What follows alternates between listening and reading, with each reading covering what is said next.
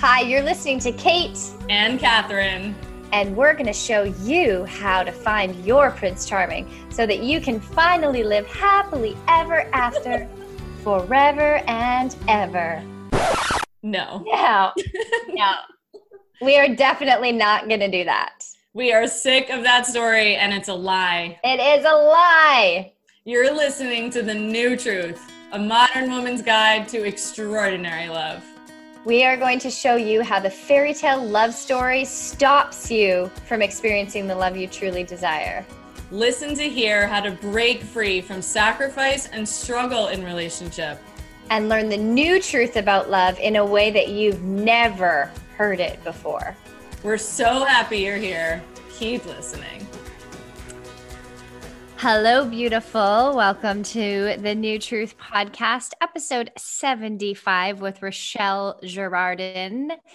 This beautiful soul. A man is not a financial plan is this episode. God, so fucking important. So important. And Rachelle is one of my oldest friends. We've been friends for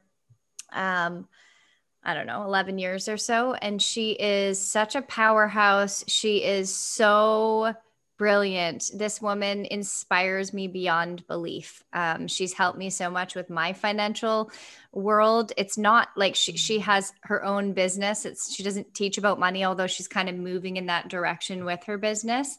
But she's just like, I've never met a woman like her who's just so fucking anchored in herself financially. And I think how much of the fairy tale story has women hold on to this fantasy that like, if I had a man with money, then everything would be better.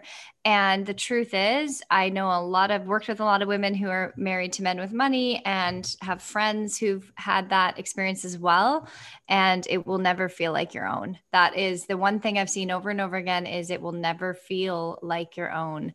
And so to be empowered around money as women, I think in the new paradigm, in the 21st century, it's so important as women to be empowered around money because we didn't have any power around money for a very, very long time. And so it's still new for us. So it's not our fault that there's just so much fantasy and disillusionment and disempowerment around how we do money. But Rachelle is such a boss, such a badass. And I'm so grateful that we got to have her on the podcast sharing her brilliance. This was an incredible episode. Like, I'm so freaking excited that it's now time for this episode. Yes. And as usual, you love us because it feels like coffee talk, right? Like you're on the wall listening to three girlfriends talk, and Rachelle was not only brilliant, really also beautifully vulnerable. Yes. And we talked a lot about, because it's always two extremes. It's either the woman who is looking for a man to be her financial plan, or the woman who's actually hiding behind all of her money, right? And not knowing how to open her heart. And so we covered it all. And if you've been curious about how to even talk about money on dating, we talk about that. Like, how do you bring it up? How do you manage your money? How do you heal your relationship with money? There is so much in this episode. So Rachelle is the founder of a private chef company called Beyond Nourished. She's a certified holistic nutritionist and self-proclaimed personal finance and business nerd. Her entrepreneurial journey started 10 years ago during her first year studying holistic nutrition when she began Beyond Nourished. Over the years of building her company, she has learned that the only way to succeed is by failing. She has pivoted, taken action, hired employees, and now can confidently speak on the positive impact she's made on the world and what it means to create financial freedom. Rachelle is committed to sharing her biggest financial mistakes in business and personally, and how you can avoid them, how she has become financially free, and how you can too. It was the launching of her holistic chef certification that opened her eyes to the scary fact that people are way too focused on wanting to make more money, but lack the know-how on what to do with it. Whether you are raking in the dough or wish you were making more, improving your relationship to money will guarantee more success in your life. And one of the things I shared in the episode is that if a woman cannot choose herself out of a relationship, she cannot choose herself in it. And if you cannot take care of yourself, if you are not responsible for your life, you are not going to be able to be empowered in how you operate in relationship. 100%. And there are so many women who are, and like, this is not a lightly made comment. Like, there are so many women who aren't able to leave because they literally don't have anything, to themselves. And it is a very, very, very scary place to be. And so I love that this episode's coming right off of Nicole's with healing your survival pattern, because you deserve to be thriving in your life. And we hope that you feel empowered around this conversation. And then most of all, how many people get married to people they don't even know and don't even ask questions about money too. Like, that blows my freaking mind. Yeah. So all three of us were fired up in this episode and really looking forward to everybody's feedback on it. So enjoy. Hello, beautiful souls. Happy New Truth Tuesday. I'm so excited about this episode and this amazing magical guest that we're sharing with you today. And such an important topic. A man is not a financial plan. I feel like extra excited about this because Catherine and I love talking about the fairy tale, and I feel like we haven't really gone deep into it in a long time. And yet, of course, the fairy tale love story is what sets us up all to be so disempowered. And yeah, this is such a big topic. So we brought in the big guns. We brought in a dear friend of mine who, Rachelle Girardin. Do I even say your name right? One of my oldest friends. Very close. Okay. How do you say it? Girardin. Okay, this is the second time on a podcast that I've realized I don't know how to pronounce my friends' last names. Like, Rachelle and I have actually been friends for 10 years. And okay. Good thing you're cute. So Rachelle, we'll just call her Rachelle. Rachelle and I've been friends for a really long time, and we've been on a magical journey together. We've traveled the world together. We've worked together in many different capacities, and I've watched this woman build an empire in front of my eyes, and it's been so powerful and inspiring for me, who's had a lot of inner stuff about money and receiving money and allowing myself to be abundant and to actually to grow wealth. And there's so much that I learn from you every time I'm around you. And I just feel like you have so much to offer. And as women, we're disempowered. Like, we're still disempowered around money in 2021. And I think we carry so much crap from our ancestors and from, mom, grandma, great grandma. Like, women didn't even have our own bank accounts until the 60s or the 60s. Yeah. And probably in the 60s, not that many women had bank accounts. Like, it probably took, a few decades for it to actually happen and for women to start making their own money. And so obviously we have come a long way, but most women I know still have an inability to actually receive money and feel secure within themselves. So I'm so excited to have this conversation with you. And you are just absolutely the boss of all bosses. I'm so I'm going to tell one quick story. This one time after pre-COVID, after your trip, she was away for a couple months, and we all our girlfriends got together for a dinner out, and Rachelle had this beautiful leather wallet, and she pulls her wallet out and she opens it and she's got like $3,000 cash in her wallet. And I'm like, what? Why do you have so much cash in your wallet? And you were like, oh, abundance mentality. And I'm like, I should put $3,000 cash in my wallet. And I was just like, oh my gosh, I don't think I've ever seen that much cash before. And it was just, she's just, just such a boss. And I look up to you so much around this. And I mean, around many things, but definitely around this. So I'll let you talk now. Thank you for being here. Yes, you're very welcome. We'll see if I live up to the hype that is Kate Marlowe. My relationship to money has always been, it's something that I have a lot of memories about. Like, as a kid, it was very much part of my upbringing and infrastructure. I remember as a kid, one of my first money lessons was my mother gave my sister and I $1,000 at the summer. And the rule was we got that $1,000 to last the entire year. So it didn't matter what we spent it on, it didn't matter how we spent it, but the lesson was you have to make it last and you have to know that you're not allowed to have any more after this amount. And I think that lasted quite a few summers. I really remember like 2 summers where I had blown hundreds of dollars on Evian bottled water and was like, at the end of summer was like, I barely have any money left. This was probably one of the first years, probably like how old were you? How old were you? 7 or 8. Okay. Wow, 11, 12. That's such a cool, that's amazing. And I also remember how I had a debit card and how much $1,000 felt like. It felt like I had all the money in the world, truly. Yeah. And I remember going to the ATM and like debit cards were pretty new. And that was one of the first lessons. And then my mother had given me a credit card really early, like when I was 16 or 17, and taught me that how to build proper credit, which was basically use your credit card and pay it off. And I mean, she worked in banks, but I mean, I don't really know where she learned her money savviness from. And it wasn't like it was a big issue or a big topic, but there are these small things that I remember being like, oh, I wonder if that's why I'm slightly the way that I am today, or like, you know, how those lessons impacted me.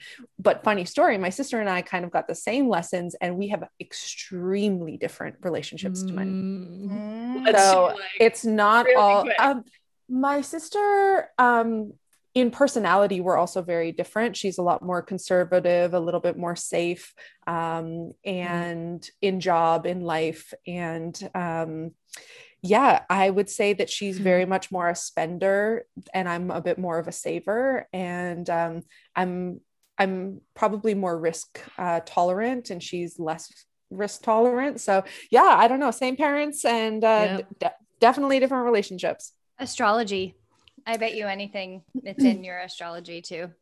They actually say that where and when you were born has the most impact on your psychological relationship with money, because if you were born during a recession, that is going to impact how you see a dollar. If you were born during a boom, that is going to play how you play out money. And it's interesting because in our lifetime right now, the three of us, we've never seen the housing market really crash. We've never seen a real estate in our lifetime has only ever gone up. And that's all that we ever know. And so we think that we're missing out on something right now. We think that there's only one way to go, and that's up. But talk to anybody who's actually been through a true financial crisis in terms of mortgage rates going sky high, and they'll have a different relationship to wanting to buy houses. But we all think we're missing out on something right now because we only know that it goes up. But I assure you that if history has taught us anything, it's that the world is unpredictable, and what goes up often does come down. Wow. I love that you're naming that your sister and you are different, because I think I stand firm in that our childhood influences our life and especially our love life, and we have to hold it lightly. It's not like I'm going to spend decades like digging into my childhood to like figure it all out, because there are so many things that influence, and that we can all empower ourselves around it. Like I'm thinking about how the message your parents sent to you covertly and giving you that money is you can figure out what to do with this. Right. And so much of what's behind the fairy tale is you cannot figure it out. Right. Like inside of I'm waiting for a knight in shining armor, a woman has to have an idea of herself that says, I'm not able to do this on my own. I can't be responsible for my money. Because I think that was something I realized was unconscious for me, the disempowering message that is covert rather than, oh, I actually could learn this. I could figure this out, which is, of course, the message Kate and I stand for around love. You can learn how to love well. You can learn how to do things differently. You can create what you want. And so I can feel that in my body, hearing your parents do that for you. It's a full trust and empowerment. Here's what you get. You get to figure it out. You get to be in charge of this, which of course is what boss Kate's loving on you about being the boss. Like that's power. I get to decide how I want to use my money, spend money. It shows true responsibility from true responsibility of what you want, what you get, you know, the whole thing, what you learn. Right. Yeah. And I mean, I can still see, like, I just think we all have so many beliefs, like blind spot beliefs that we don't even know are there. And as we're having this conversation, I'm like, wow, I think I still have a belief that I couldn't buy a place by myself. Mm-hmm. And it just not even knowing that that was there. Like I've just like never desired to buy a place other than I want to own a villa in Greece or Italy, but I think that deep down there's a belief that I couldn't do that on my own. Mm-hmm. And I was just sharing with you before we started recording that a dear friend of mine recently realized she's been, you know, dating off and on for the last decade, but like been mostly single and doing really deep spiritual work and healing and all of that. And that she uncovered that she still had a belief. And so a year ago, she got her money act together and was like, oh my God, we were walking one morning and she said, Kate, I had the biggest epiphany today. And this is maybe a year and a half ago. I realized even though I've been single for 10 years, the better part of 10 years, I still was waiting for a knight in shining armor to so I could buy my dream land and I could do all these things. And then she had that epiphany and realized, holy crap, that belief is not real. And she got her act together. And now it's so cool watching her just like growing her wealth and doing all these cool things and playing with Bitmoji. And of course, she's a friend of yours too. So, you know, and it's just that there's. Okay, so that's Kate. There's Kate. Oh my Kate, God, that's money. The best. That was the best. Bitcoin. It is not called Bitmoji, but Kate does send a ton of Bitmoji. I need to buy shares in Bitmoji. This is clearly not my aptitude, but Rachelle is my mentor who I'm slowly learning. Oh my God, you're hilarious, best, Kate. But like, how many women who are listening, you know, have that limited where they think of Bitcoin as Bitmoji, you know, who have that, you know, belief somewhere. And I think, God, all of the women I've worked with who are married and who almost stayed because they didn't think they could do it on their own financially. And how many women are still married because they don't think they can do it on their own. And how many women are single and think they can't actually buy a house till they get married. And like, just how limited we are by this story and how this story it's indoctrinated. It's everywhere. Mm-hmm. Yeah. I wonder, it's actually radical for me to hear that in a sense, because I've swung to the other side of the pendulum where I have never even considered that I need somebody for that. Which comes, and by that, I mean purchasing a home or taking larger financial risks in my future. And unfortunately, it's come with a little bit of a confusion, because I really do seek partnership and I do seek building a life on my own. But in my life, I have just created it for myself without the reliance on others. So the dream is there. The route there is already paved or is being paved. How do I welcome somebody in and trust to do that together? So I'm actually curious to talk about the balance of these two polarities, because as much as we are ingrained in believing that men are that step in that direction in terms of what's next, how do we also stay open to the welcoming on the other side? Like where is the balance? Because the woman that also comes out of the relationship and says, okay, now I'm going to do everything independently, how does she ever re-welcome what she had gone too far with? So you know, what is okay, where is the middle of the road? I mean, I work with couples. I have so much to say about this, and to remember the gift of relationship is not, there aren't like 50 million different patterns. Like once you understand your patterns, that is the empowerment. And the polarity of the spectrum is either too needy, codependent. And I personally don't believe in Miss Independent. It's anti-dependent. That's the range. And it's not, when you think of the history, women needed a partner in order to survive. So of course the empowerment becomes, well, I'm just going to do everything myself. And the gift of 2021 is we're no longer having transactional partnership, although some people still are trying to do relationship that way.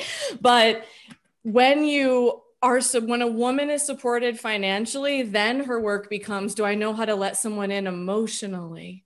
Rather than unhook from that it's about money.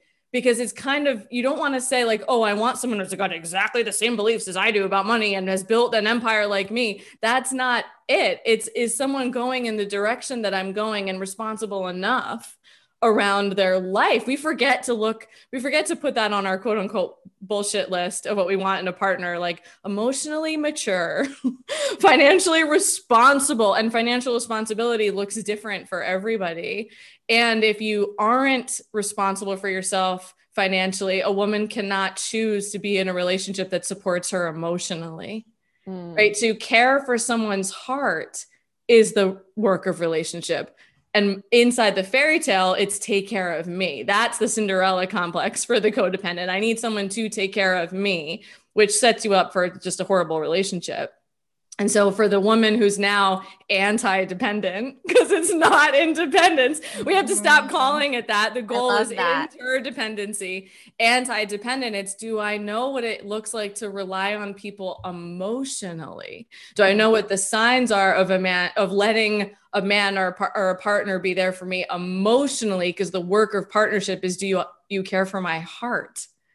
And so I love that you're on the other end of the spectrum, because I mean, and Kate said it too, like once a woman actually gets the courage to get divorced and then take responsibility for her life, she then does swing to the other end of the spectrum. And so the heart center is the work.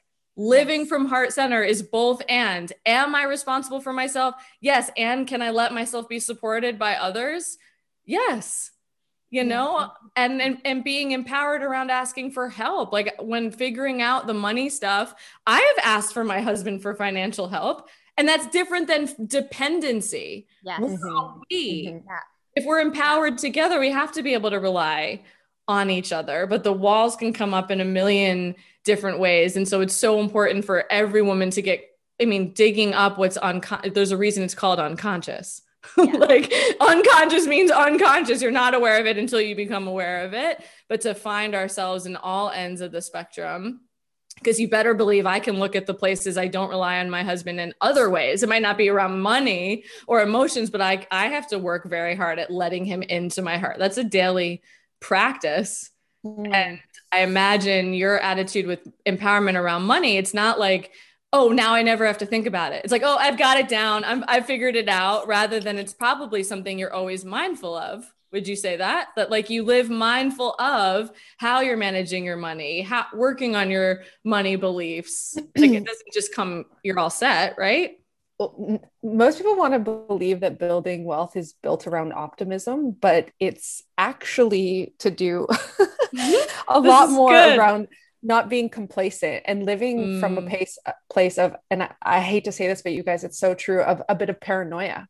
You're always building wealth is slightly about thinking about the unforeseeable circumstances. It's about saving when you have nothing, a goal, like no goal in mind. It's saving for the unpredictability of life.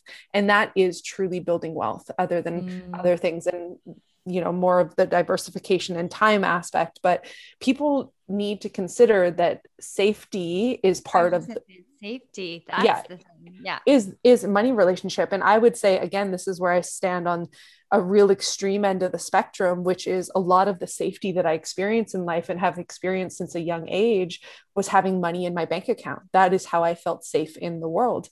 And just like being an overspender is not a great idea, being an oversaver is also a really tough part too. You lack the ability to experience pleasure. You lack the ability to to reap the rewards of hard work. There are people think that people that save all their money or you know have money in the bank are like far beyond those who just spend it all the time, but everything comes at a cost and at a trade-off. And so while overspending, you know, can cause a lot of debt or stress or, you know, negative impacts to credit or whatever the future might hold in terms of needing that money, having just it sitting in the bank and not knowing how to spend it either is a relationship that I, for the last 6 years, have really been working on. Because as you grow a business, you have to know when to spend money. You have to know when it's okay to do that, in business or in your personal life too, when to take risks, when to purchase property, when to whatever. Yeah. As you're talking, I'm thinking, wow, relationship to money and relationship to men is kind of the same. It's like, it's because it all just, it's all just, where's it coming from? Is it coming from protection? Is it coming from fear? Or is it coming? And of course there's a like healthy amount of fear that will always be there, but what part is making your choices? What part is leading? And like when you are, you know, I mean, I think of all the women I know who have gone to the other end, who chose the secure man who had money and how they thought that would bring them safety and security. But what ended up happening is they never felt like the money was their own. Even when they were raising this man's children, they still didn't feel like they could ever spend money on themselves because they felt like it was his money, even though they were working way harder, way longer hours being a mom. And yet in their psyche somewhere, it just didn't feel like their own money. And so it's a false illusion and fantasy that that's going to bring safety. And, you know, yeah, it's so fascinating. It feels so similar. It's like that coming from that healthy place of being able to always come back to that heart open, which I feel like for you in your relationship to money is being able to actually experience the money and being able to actually enjoy the pleasures of having it while not frivolously blowing it, but like getting rid of it, but actually allowing yourself to enjoy it. It's the same as a relationship. Like when we're in fear in relationship, it's all about like, so with money, I see it as the next thing, wanting more money, wanting more security, wanting more, and want to invest more and want to do this thing and that thing and never getting to enjoy it. And in relationship, it looks like wanting the commitment, wanting the ring, wanting the house, wanting the next thing and never getting to enjoy it. And so the sweet spot is actually being able to like have the structures in place so that you can relax, but then also allowing yourself the pleasure of enjoying the fruits of your labor, enjoying the fruits of your relationship in the phase it's in right now. I mean, there's just so much to be said about what Catherine spoke to about it coming from a place of, you know, heart-centeredness and also presence, you know, because there is in both of those dynamics with men and with money, an ebb and flow that happens. And they both bring up a lot of fucking fear. For me personally, it's like, if I spend too much, oh God, that feels scary. If I fall too hard, oh God, that feels scary. And so there's like this moving pendulum of, you know, what you said about relaxing into it though, makes it feel like more of like a joyful ride than like a terrifying roller coaster. Yeah. We have going to to the spa instead of the theme park.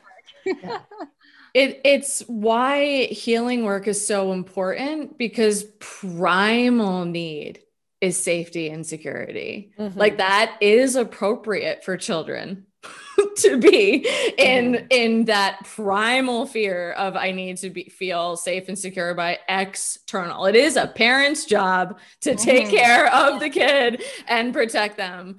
It is not your partner's job to take care of you and to make sure that you are safe. It is yours. And I mean, I guess when I think of my work is cultivating a healthy relational self. And so the next polarity is rigid or spontaneous. And you either have someone who's super rigid, right? Like very structured, like following the scripts. Like I imagine with money, it could look like being very, very meticulous around money. Budget. And then too spontaneous, right? Spending whatever. I'm just making investments all over the place. Like I'm in the name of pleasure. And, you know, a healthy relational self is I know when to implore boundaries, right? And set limits around finances, and then when to take risks. You know, I worked for a nonprofit, and I remember I'm sitting at in the nonprofit, everyone was struggling. Like that was the environment. Like it was one of struggle and not having your needs met. And that was like, I don't want to live like this. Like I can be of service without feeling like none of my needs are met. And I was making $32,000 a year as a 23, how old was I? 23, 23, 22. And my first life coach was $350 a month. And I had to send her a check, you guys. I mailed her a check. Like this was in 2012. And I remember feeling sick. Like it was such a huge amount of money, $350 a month when you're making $32,000 a year. And it was the most extraordinary thing I'd ever done for myself. And then now, 9 years later, and Kate knows this, my healing in this past year has been limit setting, has been getting so grounded in whatever investment I'm about to make. Like, is this aligned? Does this support me right now? Is this necessary right now? And learning how to manage my money in a completely different way, because spontaneity was not really a problem. For me. And so for everyone to like find like heart center is, can I have limits, but also take risks, right? And be spontaneous and be willing to make investments, because every woman can, investing in yourself brings up all of your self-worth stuff, but it's also about taking a risk and then being responsible for the investment you're making. Right. You better believe I was showing up for that $350 a month. Like I was present and focused for those life coaching sessions. Right. And that's a part of accountability too. And so I've watched, like in my own life, what does it mean to save and be responsible for that, and learn how to fall in love with my savings account growing. And then also be mindful of the investments I need to make, like investing in team members to support my business was a huge edge for me. So I don't know if I just want to say the moral of this story for both relationships and money is like heart centered, in your heart open, but also boundaries in place. It's like you can be on a date with anyone and you can have your heart wide open. And as long as you also have your boundaries in place, ready to go, you know how to say no, you know how to walk away if it doesn't feel good, you know how to, and so it's the same with money. It's like needing, it's like, to me, it's the divine masculine and feminine. You need the banks of the river and you need the flow. We just solved everything. It's because it's the place, like it seems that most women in love and money fall on one of the extremes. And the key is to not be in any of the extremes. Of course, we swing. And sometimes when you're in one extreme, you have to swing to the other in order to feel that place in the middle and to find it. But that it's always, and we're going to naturally swing because humans aren't designed to be perfect in any way. And yet it's like always coming back to that sweet spot in the middle. Wait a minute, is my heart open? Am I in my heart? Am I connected? Am I playing? Am I having fun? Am I enjoying this money? Am I playing? Am I having fun? Am I enjoying this relationship? And do I know when to draw the line? Mm-hmm, mm-hmm.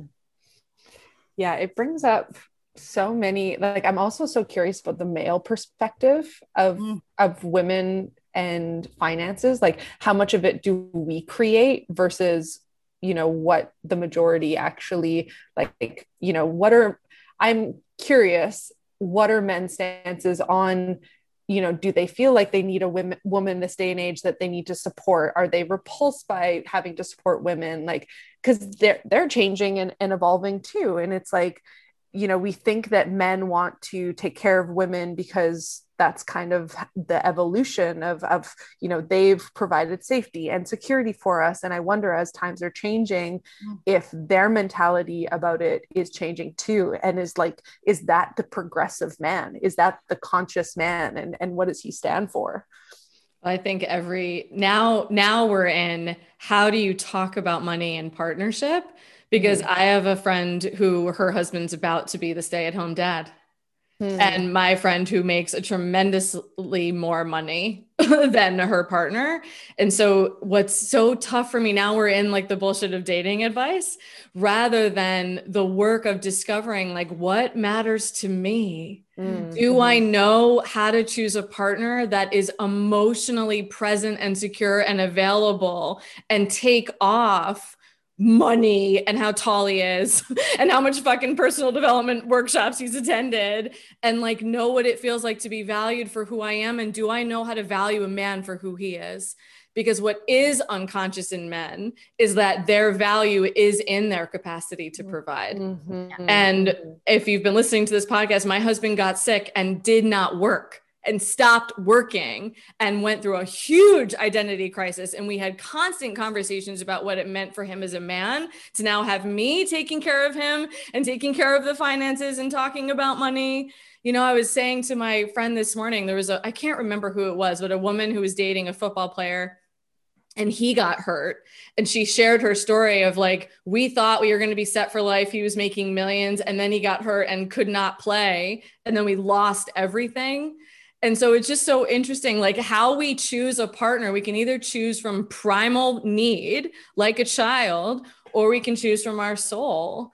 And then choose a partner that you can even have these conversations with. Like when I think of my friend where he's going to be the stay-at-home dad, that is just who she is. Like there is no way my friend was going to end up with a man who like didn't support her being able to do what she wanted to do. And so it's like, invite yourself to stop looking at other people's relationships and then learn the art of intimacy, which is how to actually get to know someone. Right. And be willing to ask those questions when you're dating, right? What is your relationship to money? What do you like spending your money on? How did your family talk about money? Now, I married someone who has a completely different experience of money. Like his parents are very wealthy. My parents, I was getting like smacked if I took coins off the counter, you know? And so it's so, I do think similar to Knight in Shining Armor is unconscious for us. Knight in Shining Armor is unconscious for them. They think that that is what's expected of them, right? The fairy tale impacts men too. And the waking up to, it's like we're all deciding what works for us. And again, coming back to, do we know how to have a relationship from the truth of our hearts? Because I can only actually be secure in my relationship if I have the capacity to leave it. I loved what you said about it coming back to just doing what you think is good for you, because I think that I have a lot of belief around, but I should be welcoming a man. I should be letting him support me. I should be in more of my receptive nature. But then when you said that about your friend, I'm just like, but that's just not who I am. Actually. Right. Like I'm not that in any relationship in my life. And I grew up in a family also where my mom made more money than my dad. But even though the what you would call traditional roles seemed very, very like traditional. My dad was the man of the house. My mother was the mother, you know, but she made more money than he did. And I'm not sure how that affected their dynamic. But just realizing like there are so many different dynamics. And there's also a friend of mine who was actually on your show not that long ago as well. She was talking about how this year she outperformed her husband drastically, and in terms of income, and what that has meant for their career and how much they've had to talk about it. And that's where it goes back to getting into partnership with somebody where none of that, it wasn't not about any of that. It was about the values of the human and what would happen in either one of those things. And I do have to say, I've entered relationship with many men who were very much okay with me making more money. And I would guess that they were looking more at it from, she's willing to support me than, oh, I value the way that she is with money. And it definitely goes both ways. And that was kind of an eye opener, what you said, Catherine, about getting into a relationship and exploring the deeper conversation around it, rather than seeing what it is surface level. I make more money than you right now. That means I'm always going to make more money, or this will work because I'm okay with you making more money than me, or Yeah, it's also an evolution. We never know what the frick is going to happen. Exactly. Everything can change. When I met Jeff, he just quit his job. I remember that. I remember being like, who is this guy? Are you sure, Kate? He had a shitty car. He had like the worst car. Yes. Yeah. And here, like people, and Andrew like got sick, life changes, people change.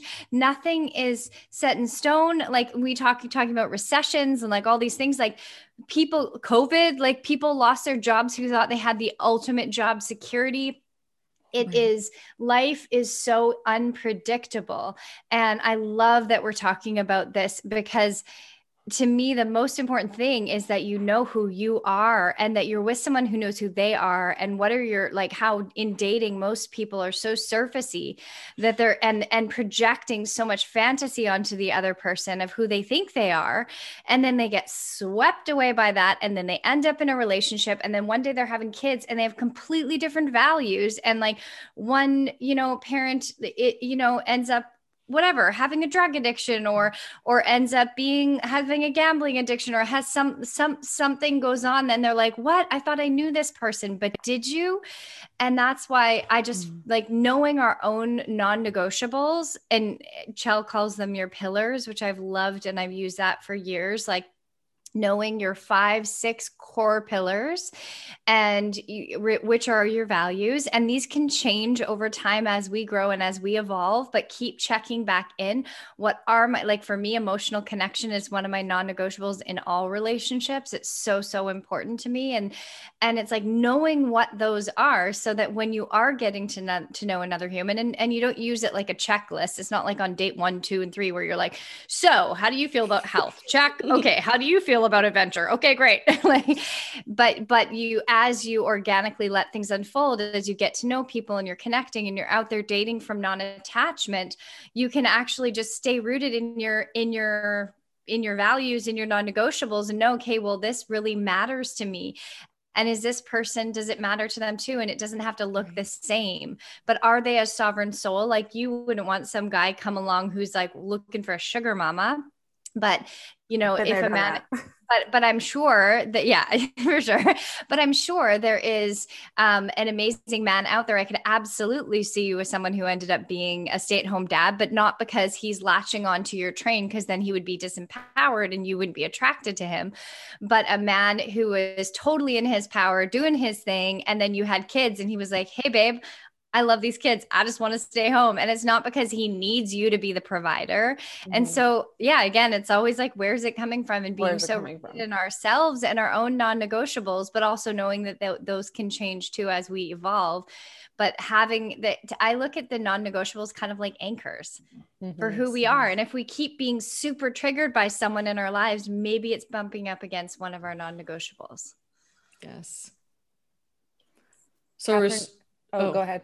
I was just going to say, what are there like speaking of anchors or pillars, like, would you say there are anchors for women as they're coming into like learning how to manage their money? Like, are there core things that every woman should know? And, I don't know, like paying attention to, like, where is empowerment around money? I don't know if you would call it anchors or pillars, but if you could, like, there are 3 things that every woman needs to know, right, around money, like, what would you say? 100%. The thing about building wealth and whatever that means for you, one of the largest components of that is really time. And so it doesn't matter how much money you're making. It doesn't matter if you're crushing it for the time being. What really matters is that you're doing small, consistent things at any point. It doesn't matter if you're 20 years old, 15 years old, or 35 years old, but that you implement something and you become consistent with it. So let's say, for example, you only have $50 a month that you feel like you can save right now, but being consistent with that $50 from now, and then recognizing, hey, I'm making more money right now. Let's put a little bit more aside.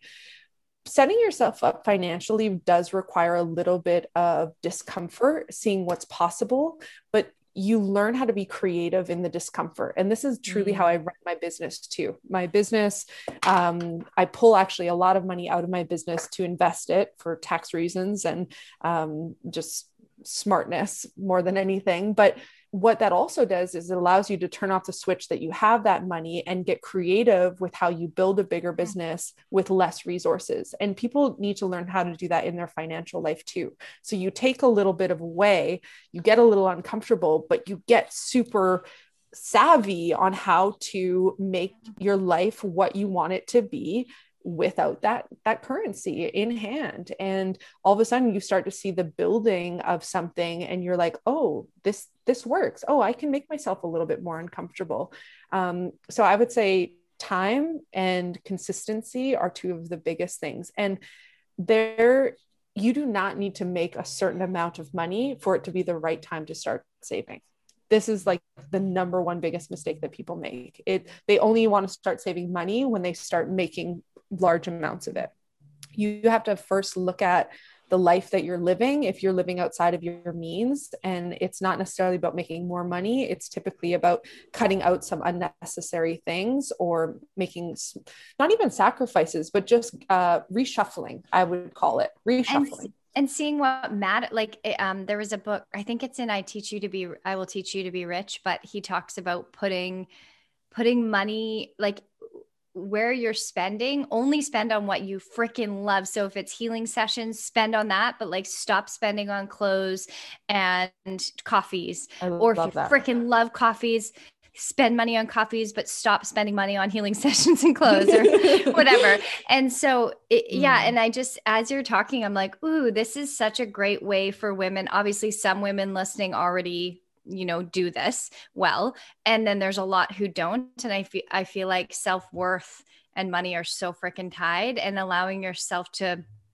grow that wealth and to grow. I think of the golden goose, like when you're talking about putting it away and having it grow in Bitmoji, of course, investing in Bitmoji, having it grow is like having that golden goose that's taking care of you later. And I just think, like, as women, I know for me, I've had no problem making money. And even when you're talking about like start saving now, because it doesn't matter whatever your pattern is. So for me, it's like I spend so easily. I make money really easily, but I spend really easily. So it's like, doesn't matter how much I make, my spending, I just gets more savvy and I just get better at it. And it's actually an inability to receive. And of course, you and I have had lots of conversations around this, and me working on the ability to actually let myself have it and receive it. And it's a self-worth thing. Like, this is another, some women don't let love in, some women don't let compliments in, some women don't let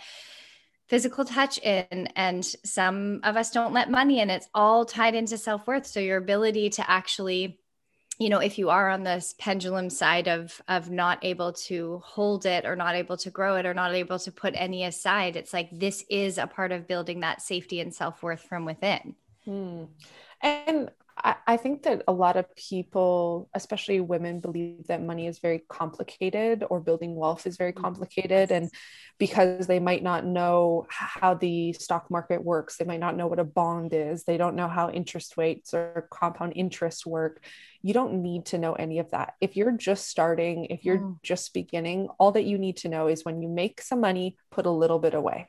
That's literally saving 101, and that you just be continually doing that for time to come. And then as your financial literacy grows, when you have some money and you think, okay, I'm growing this money, how can I grow it faster? What now can I do with it? That's where you start to learn about investing, and you might go down different routes and things like that. But in the beginning, I think we just need to take away and strip it for what it is, which is just setting money aside. And again, not saving necessarily for a house, not saving for anything, but just hedging against this life that is so unpredictable, and letting yourself either enjoy it from a pleasure standpoint or a goal standpoint, whatever that is, but just knowing that you did that. Like, there's so much worth building in saving. You did that. You were responsible for it. There's nobody else, even if you let's say you're in a let's say that you're in a marriage and your husband gives you an allowance for whatever reason, and instead of spending that $1,000, you took 500 and you saved it in your own account, like that. There's something about that becomes your money because you chose responsibly to hold on to it in that fashion, rather than just like blowing it or knowing that it's going to come again next month. Because that's the piece that I was talking to you about, which is you have to be a little bit paranoid about what if it doesn't come anymore. And optimism is great in a lot of areas in life, but in terms of building wealth, it's actually a bit of a recipe for disaster, because you always assume that it's going to come, or it's never going to run out, or that there'll always be more. And that is the case, but I believe that even if I lost all of my wealth, that I would rebuild it, but there's going to be a lot of a low for a long time that will take a little bit of effort to get out of, and those are the things you want to be prepared for, so that it doesn't rock you in a way that you can't sleep at night, or whatever negative things might come. I feel like the word paranoid, like that, I mean, for me, it's just like presence. Because it's the same as relationship. You can be in the most, I mean, I have a client who literally had the most epic love story, 2 teenage daughters, husband and her had been together since college, so in love. Actually, you might know her. I'm not going to say her name, but I think you know her because I met her originally at our old company. And she had this epic life, and she and her husband had just bought this huge piece of land together in Australia, where they're from, and built their dream home, and they were 45 years old, and he got an unknown source of cancer, and he passed away a year and a half later. And they'd planned their entire life together, and they dreamed together, and the future is not ours. It is not promised. Tomorrow is not guaranteed. And I don't even just mean death, but like nothing is, if COVID has taught us anything, absolutely nothing is guaranteed. So to practice more, like it's presence, but also like just knowing like tomorrow's not guaranteed. So even though I have all this wealth here, or even though I have this beautiful, epic love, tomorrow's not guaranteed. So it allows us to actually be more in the experience now, but also, it's like be building that security for what's to come, because we just don't know. I just keep thinking of how love and money, but also what it takes to develop consciousness. Yeah. Like consciousness isn't new age spirituality and being positive all the time. Consciousness is living in tension. Yeah. And not breaking the tension, and keeping promises to yourself is the fastest way to build self-esteem. And that I actually saved a lot in college, and then I got sober and spent it all, and then had to begin again, because getting sober was so fucking hard. And that was like the only discipline I could practice, was not drinking one day at a time. And I spent all my money at 21 years old. All of my savings when I was in college, I spent getting sober, and then I built it again. But how I built it again was every time I got paid, especially as a coach, I started with 10% of whatever income came in. Like every time I got a check, I had clients mailing me checks when I started coaching, and that small thing, and then the percentage could go. And learning, especially as entrepreneurs, I imagine you have a lot to say about this too, but like paying yourself first. Now we're in love and money, love as believing your needs can be met. Hanging on to money, having money in your account is about your relationship to your needs. It's not your relationship to self-worth. It's, do you believe that your needs can be met, and that then you're in I'm worthy of having my needs met, right? I'm worthy of having the life that I want, that is mine, that I design. No one is coming to save you. And then even in your story, Kate, and you could have the greatest love story ever, and your partner's still not saving you or taking care of you. But this is why caring for your heart, like when my husband got sick, I actually stepped into what it meant to be married, right?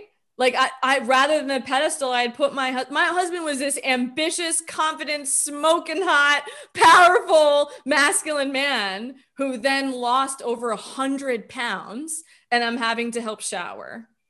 I'm going to try not to cry. Like that is how my whole life flipped upside down. And then we choose from bullshit in partnership rather than love, which is not, can you make all my dreams come true, but do I know the soul of who you are? And do we have shared values and shared commitment? This is when commitment starts to matter. And I'm thinking about with money, like the commitment to care for myself and recognize the tension of life, right? That things come and go. And I don't want to be always hustling every month. Like when I think of the gift of having savings is that I can actually look ahead at my year and say, okay, when do I need a bunch of clients? When am I going to launch a program? And then when is my vacation? Like when am I taking care of myself and taking a break? And then, okay, I'll set the goal for how many clients I need that month. And so it's such, I mean, I think Kate and we've said it almost every episode. It's like radical responsibility is not just this concept, like it is an embodied practice of taking responsibility for your life over and over and over and over again. And I love, Rachelle, that you just said, like, it doesn't matter how much money you make, you can start saving now. Like you can start saving $5 a week if like, that's what you can do. But like to take that power back and keep that promise to yourself. Because self-esteem 101 is keeping promises to yourself. Yes. Like that's the beginning. Like staying committed to your morning rituals, how so often we fall off or don't want to, and it's like that's how you build it from within. You just and there's so many ways that we can do it. And this is one huge way where women can create that security and safety within. But it's, one day at a time, one moment at a time, one choice at a time. But how often are we choosing ourselves? I'm doing a hormone reset right now, and it's been phenomenal, like how committed I am to cutting out all the foods that I needed to cut out and taking these billion supplements and doing all these things. And it's like, oh yeah, I'm worth feeling good. I'm worth sleeping through the night. And we have to choose. Nobody is going to choose any of these things for us. Mm-hmm.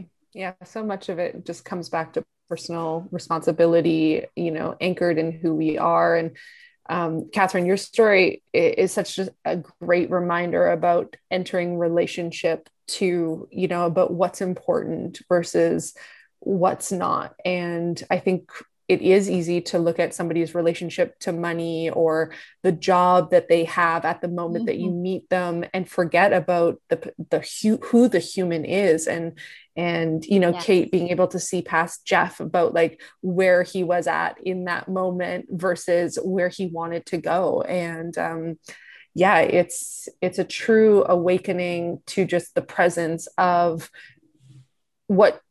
who you are and who the person in front of you is, and energetically what you feel with them and what you hope can come of that partnership, money or not, and how they interact with other people and how they navigate their own life. Like that's where the tells are, not in how you feel and how you witness them interact with the world versus what most of us do, even, after listening to 70 something podcast episodes of The New Truth, it's still so easy because we're indoctrinated. Like every time you turn on the radio, hear a song, it's all fantasy, fairy tale, love stories everywhere. And so as single women, it's so hard to not want to just paint a picture onto someone because they check some boxes. They're good looking and they're successful and they're, funny or charming or whatever the things are. It's so easy to get blinded by that instead of actually like, this is why it's so important to be anchored and rooted within ourselves in as many ways as possible, because then you can sit back and trust life, trust the process, and actually just like we do with friends, like when you really love how a friend shows up in the world, in your life, how you feel when you're around them, you're going to be way more likely to spend way more time with that person. Mm-hmm. Mm-hmm. Yeah. It's just, there's a lot to bring it back always to ourselves. And, when talking about a man is not a financial plan, I think that, you have the power and you do have to remember that. And in partnership or, being single, what is the draw to come together, and also what's the draw in your independence. not anti-independence. Anti-dependence. Yes. So, I mean, interdependence is the goal. You know, I'm thinking about the ways Andrew asked me for money, like his vulnerability of this, you know, I need your support right now, you know, when he was sick, and things we made possible. And another one of my favorite things you've said today, Rachelle, is that reminder of being comfortable with being uncomfortable. You know, and I'm thinking about why tension matters, like pausing long enough when you're like that, holding tension and making a decision around money or taking responsibility for your money. And, you know, there are women who've had to start their lives all over, you know, getting a divorce. And I've said recently, like, may you always be willing to begin again. Yes. Remember that you can't, no matter what is going on with your finances right now, no matter what's going on in your love life right now, you can learn how to do things differently. Like, you can begin right now to do things differently, and know that it will be fucking uncomfortable when you're breaking patterns and when you're learning how to do things differently. And also look at the discomfort. Like, this is a really great example of somebody who thinks that saving might be uncomfortable because they won't have enough. Think about how much discomfort they're currently experiencing in being in debt or not having money. Like, there is discomfort on both ends of the spectrum, but one has a bit more of a positive long-term effect, whereas the other one doesn't. So oftentimes when I'm experiencing discomfort, I'm also looking at the other side of that, of like, how am I also experiencing discomfort right now? And you can weight loss is a similar thing. Working out is uncomfortable, but sitting in your heaviness is also uncomfortable. It's a choice of tension. And I love that. Yes. Yeah. I love that. I love that. I always say to my clients when they're like, oh, this is so much work, and being self-aware and like having, you know, taking radical responsibility. And I'm like, yeah, but it's even more work to be in your protective mechanisms all day long. And so it's choice of tension. It's choice of tension. Yeah. Either way. And so why don't you choose the one that might be uncomfortable in this moment, but it's going to feel better long-term. I feel like that's like my big takeaway. I love that we all came into this, you know, seeing what we can give and what we can offer. And then, you know, walking away from it being like, whoa, I just got my own like golden nugget. Thank you. Yes. Well, Rachelle, we dove right in, but I'd love to hear any last things you want to say to women, and also like what you're up to, like who you are in the world, and what's lighting, you know, your heart on fire right now. Oh man, I feel like I've had a real evolution in the last 10 years of, I went to nutrition school and became a holistic nutritionist. That evolved to working as a personal chef, which evolved to opening up a personal chef company. And really where that actually has gone now is the business side of running a business. and helping people on that spectrum, because we, during COVID, like many companies, even though our private chef service was booming at the time, I decided that it was time for something different in the evolution of my career. And so we launched a certification program where people could learn the ins and outs of our business, and learn how to be private chefs, holistic private chefs themselves. 50% of that is all business coaching and mindset and money. And, 50% is also culinary, but the real juice behind that teaching for me is in helping people, even just in, their business being one person, establishing a good relationship to their future in that. Mm-hmm. And so, the business has always been one of the largest points of interest in my career, even though I work as a private chef every day still. Building this business side of things and helping people achieve success is actually my goal. 10 years down the road, 20 years down the road, that's definitely going to be my assistance in the world. I feel very lucky of my path in that direction. And,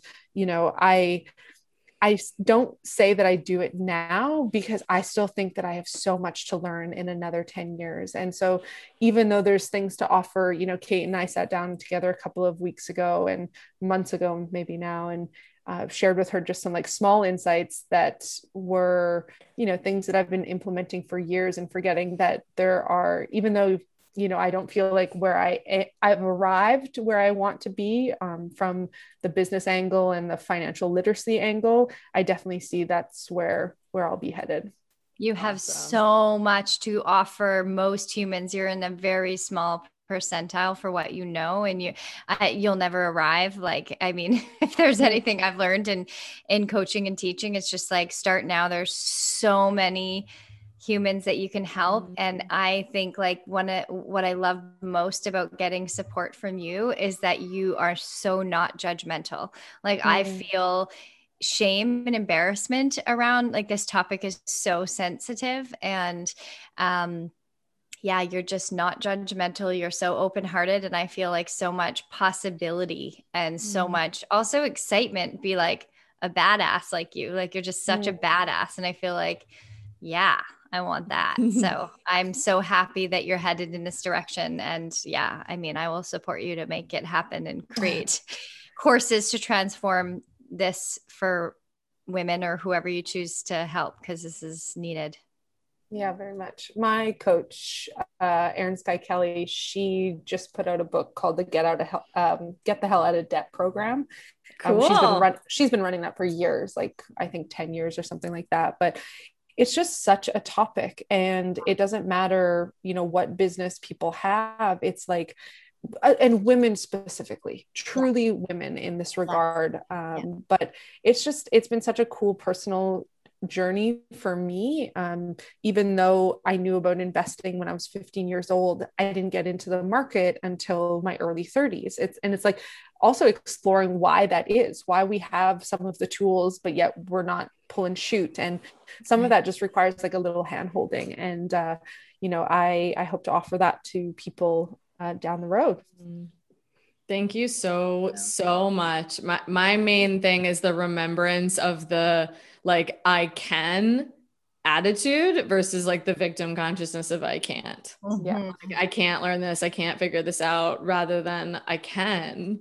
And I will start slow, like one step at a time. And like, that is true empowerment. And there's a reason why all of this is so hard, for most women, and that we're changing the world through our empowerment. I'm so happy to have had you on today. This is an incredible conversation. And the drill, everyone listening. Like, if this has impacted you, if this moved you, let us know. It means so much to all of us, and especially letting Rachelle know how this knowledge has transformed you and empowered you. You can start wherever you are. And I actually have a client who's starting a program called Market Start, and it's literally for women to learn how to work the stock market.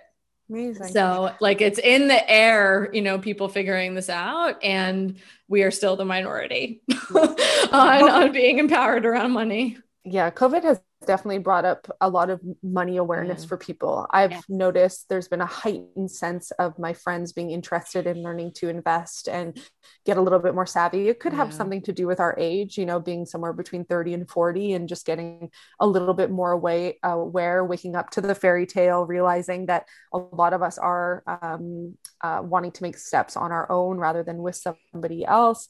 But Catherine, before we end, I wanted to say, a tool in the like I can thing is for people to just recognize on, from the moment you get up in the morning to the moment you go to sleep, noticing how many things that you're either saying I can or I can't to when life throws you things. Like I very much navigate from a I can perspective. I can carry those bags. I can go pick up that thing. I can meet you there versus the, oh, I can't do that. And just notice, it's not even to say one is better than the other, but just get curious about, are you typically in a place of like, no, I can't, or it's like, I can, let's see what's possible. Yes, because our survival wiring just automatically will go to can't, and then there's nowhere to go from there, versus wait, okay, how do I feel? How does this feel? And how can I make it possible? Simply just changing the conversation that we're having with ourselves. I can. Wow. I love it. So what's your Instagram handle? So at Beyond Nourished is my company handle. At Rachelle Jean 4 is my personal handle. And yeah, you can get a lot of the inner workings of the building of a business through the Beyond Nourished page. I share a lot of the building of the business on that page, not just delicious food pics and recipes. That's good too, though. Yes. Oh my God. Also, her recipes are insane, like insane. Yeah. So good. So thank you. Yes. A Jill of a few trades. Thank you guys so much for having me on. It was, such a pleasure to get to some of the bottoms of that. So fun. Thanks for coming, love. So great to have you. Adios. Bye. Hi, it's Kate. Thanks so much for listening to the New Truth podcast. For more of Catherine and I, come hang out with us in the New Truth Movement Facebook group. We are in there. That's where we're sharing all about our programs and our free workshops that we do. You can come join us there and ask as many questions as you want about the podcast episodes, about dating, relationships, any struggles you're having out there. We would love to support you. So come hang out with us in the New Truth Movement Facebook group, and we will see you soon.